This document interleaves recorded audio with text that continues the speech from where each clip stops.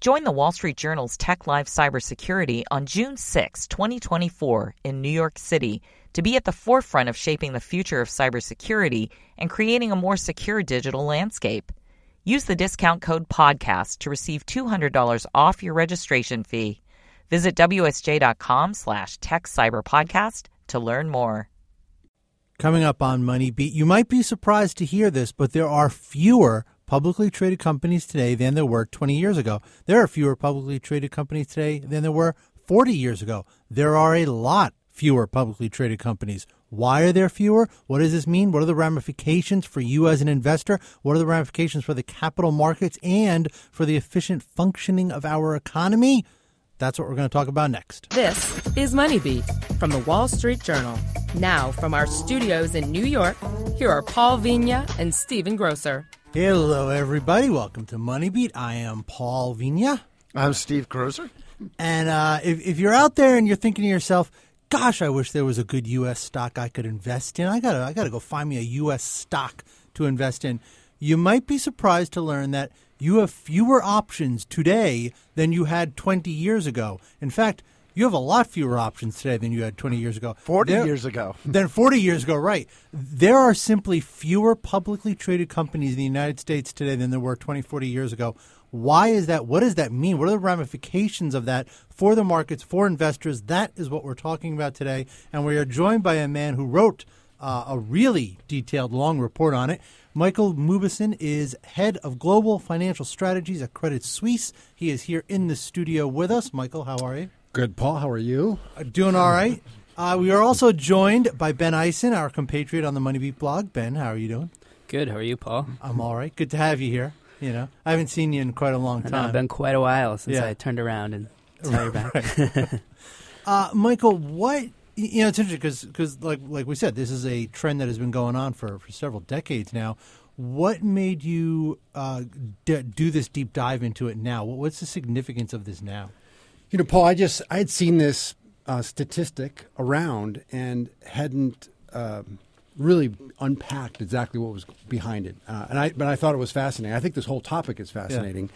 Yeah. And I think what sparked me in particular that there have been a slew of academic papers that have been on this topic in the last, say, 6 to 12 months. And they were things that we could add to. That was one big catalyst. The second big catalyst is this ongoing discussion about the move from active management to passive, to indexing and specifically.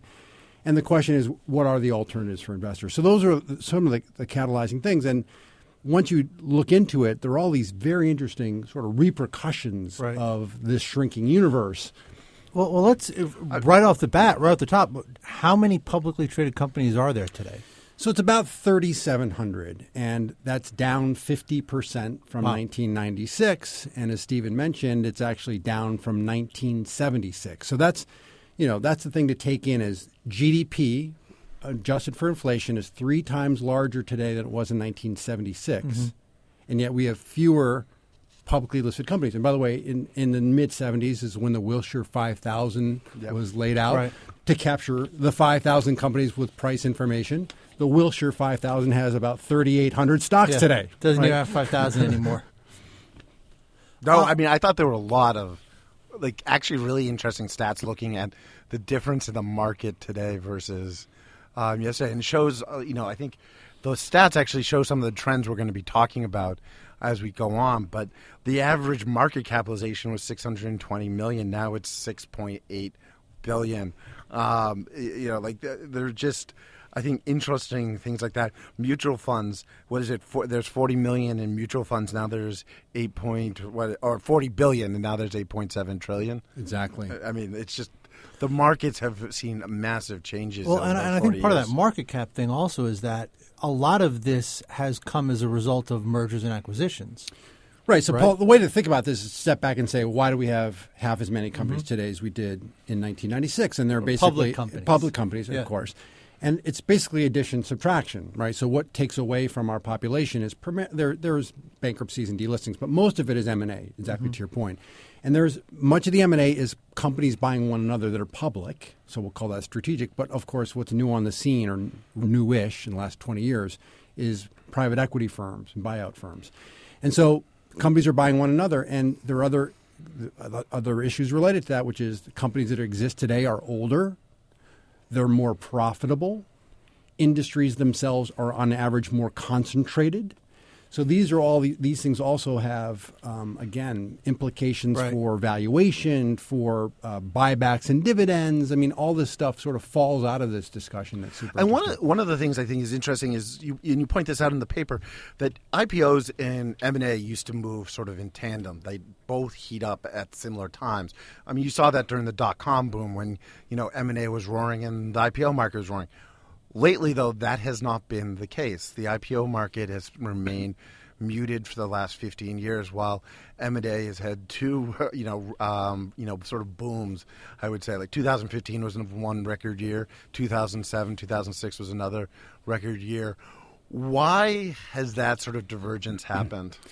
It's a hard one to answer. I think that the academics would say this concept of proclivity to list, right, which is basically saying, let's look at whether we should list, and it's a cost-benefit analysis. And the basic argument is the costs have gone up more than the benefits, so net benefits are not as good as they are today. And by one reckoning, the proclivity to list is half of what it was in 20 years, and that explains a lot of this. Now, part of that's regulation. Another aspect, by the way, are that many of these young companies are less capital-intensive than they were a generation or two before. And now we've had this new market in essentially late-stage venture. Right. So these guys are getting access to money. So they don't need as much money, but they're getting the money. And so they're delaying what a generation or two would have been an IPO because they can.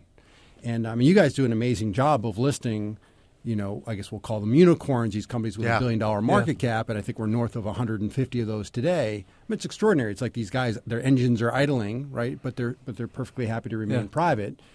And it's even situations like, Airbnb did a big round, and part of that money, that late-stage venture, went to buy out employees. So basically the employee compensation issue has been addressed, right? So that's all really interesting. The other thing I'll say about IPOs that I found fascinating is, great example is Amazon.com, which went public about 20 years ago at, in today's dollars, a $625 million market cap.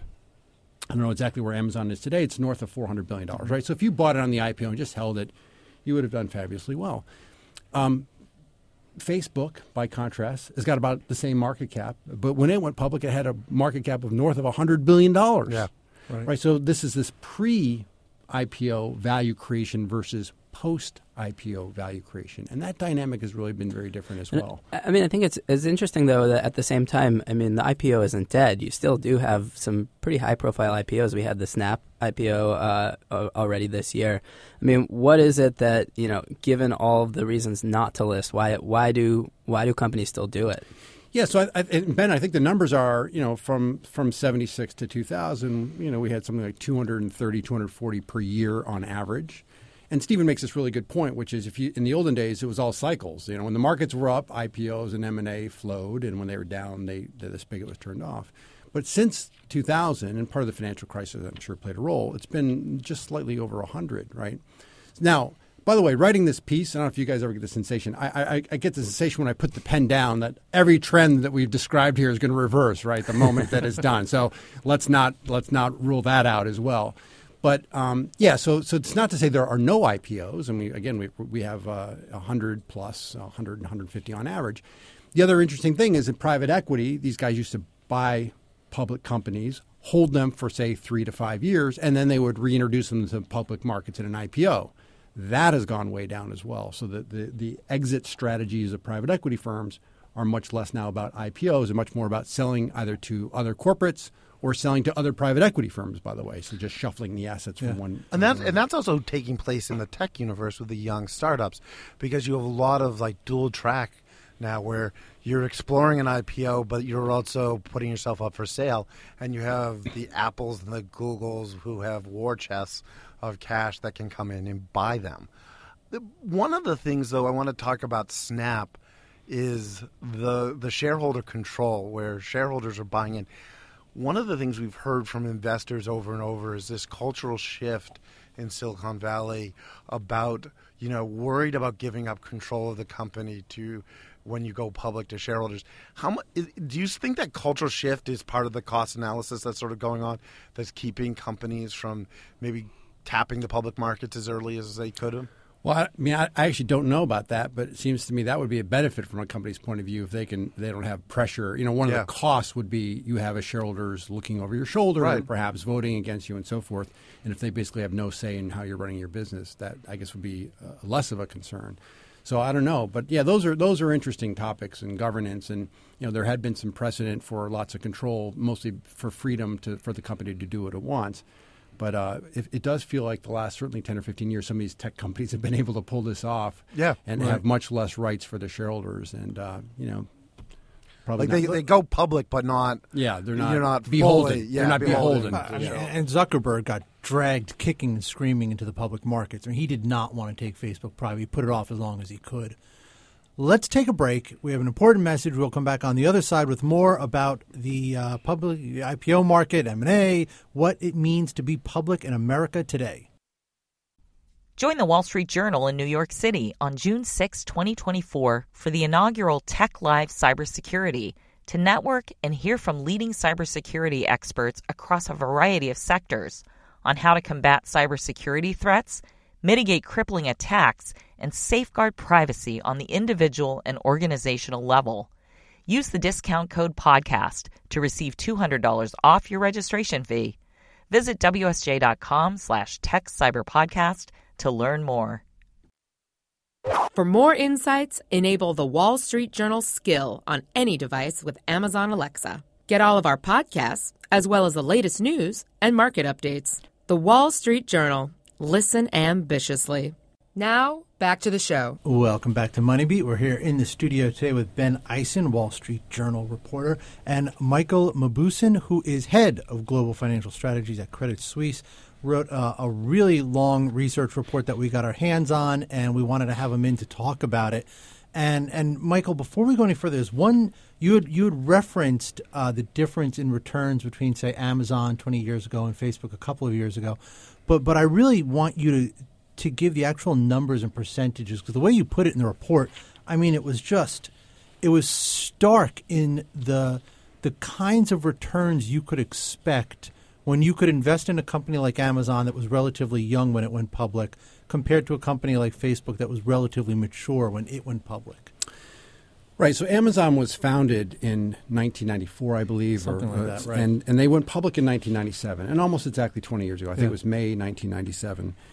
And as I mentioned, if you had bought on the IPO and just fallen asleep for 20 years, you would have made 565 times your money. Right.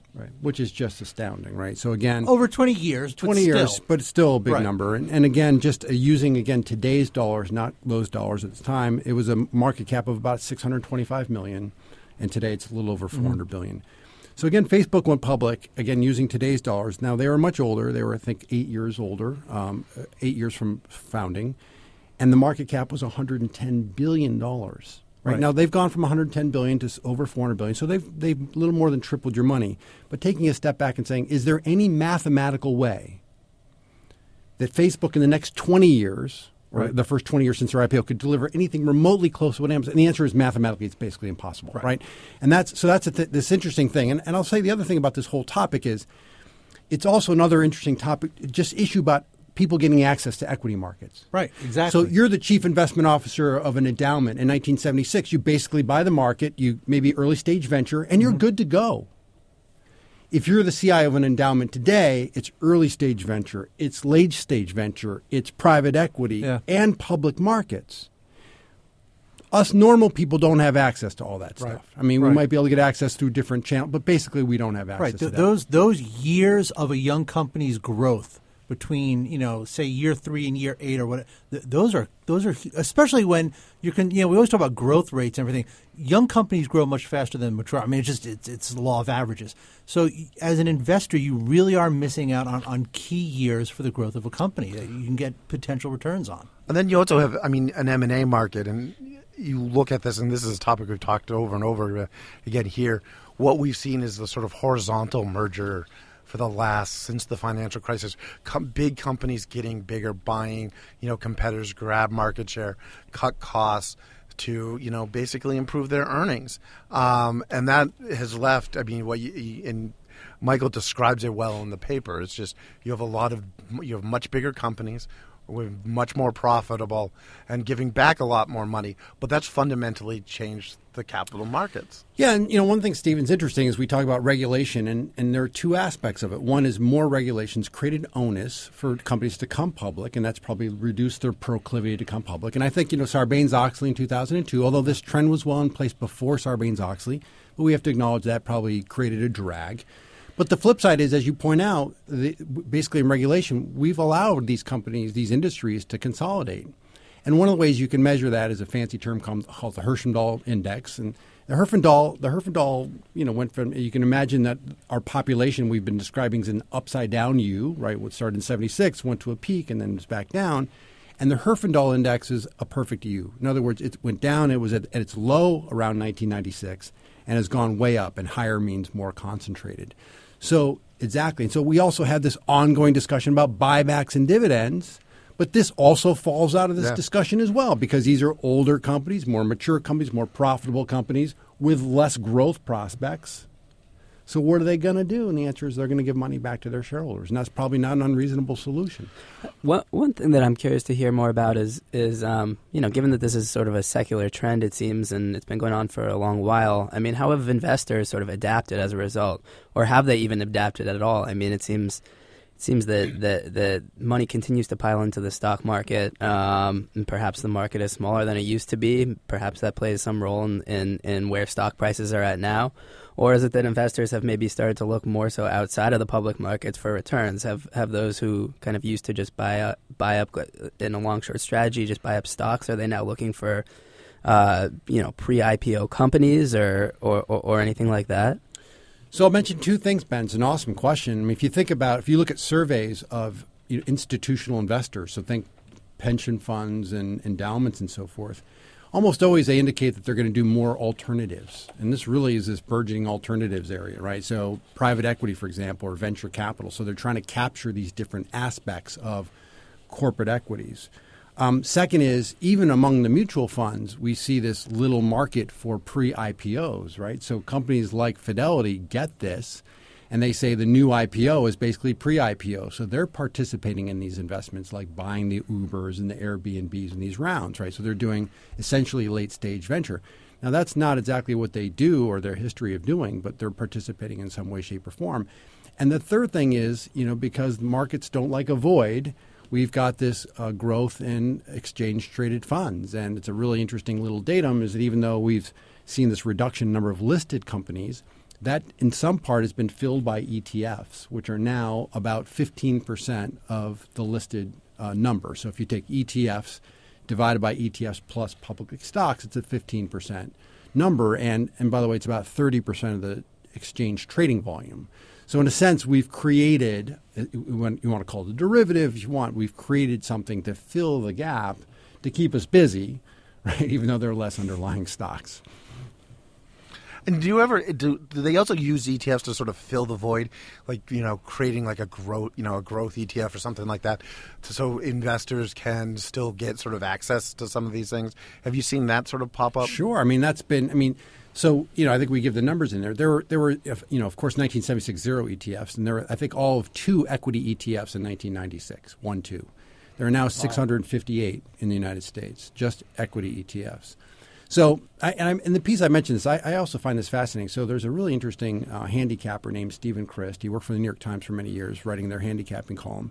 And he wrote a book. He said back in the 1970s. You're talking about horse racing. Horse racing. And he said back in the 1970s, most bets were win, play, show. So if you went to the horse, you'd bet on that horse to win. You want to be more conservative, place or show. He goes, almost all so it was 90%, something like that. Almost all the bets now are what are called exotics. Trifectas, you're betting on 1, 2, 3 different outcomes from different races, right? You essentially are betting the derivatives of things versus the underlying. Isn't that interesting? Yeah. So I think that's it's like a natural tendency of markets, if they want to continue to grow, is to be less focused on the underlying and more on these essentially these derivatives, which is super interesting. So I think that's been, going back to Ben's point, that's sort of how has the ecosystem changed. You'd have to say people are looking at these other alternative investments. And also these, we'll call them derivatives, whatever you want to call them, but basically they sprout from the underlying. And then, does that kind of create its own sort of new risks more broadly for the capital markets?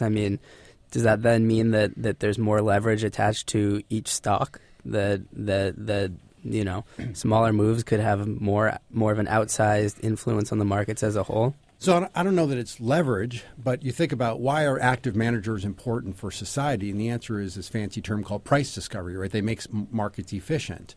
And so in theory, if you're buying an ETF or an index fund, you hope that the price is relatively efficient and you're just riding the wave. Well, here's the question. Can it be the case that instead of the dog wagging the tail starts to wag the dog? In other words, demand for the ETFs themselves move the underlying, right? Because these things have to be they're arbitraged, right? They're arbitraged to reflect underlying.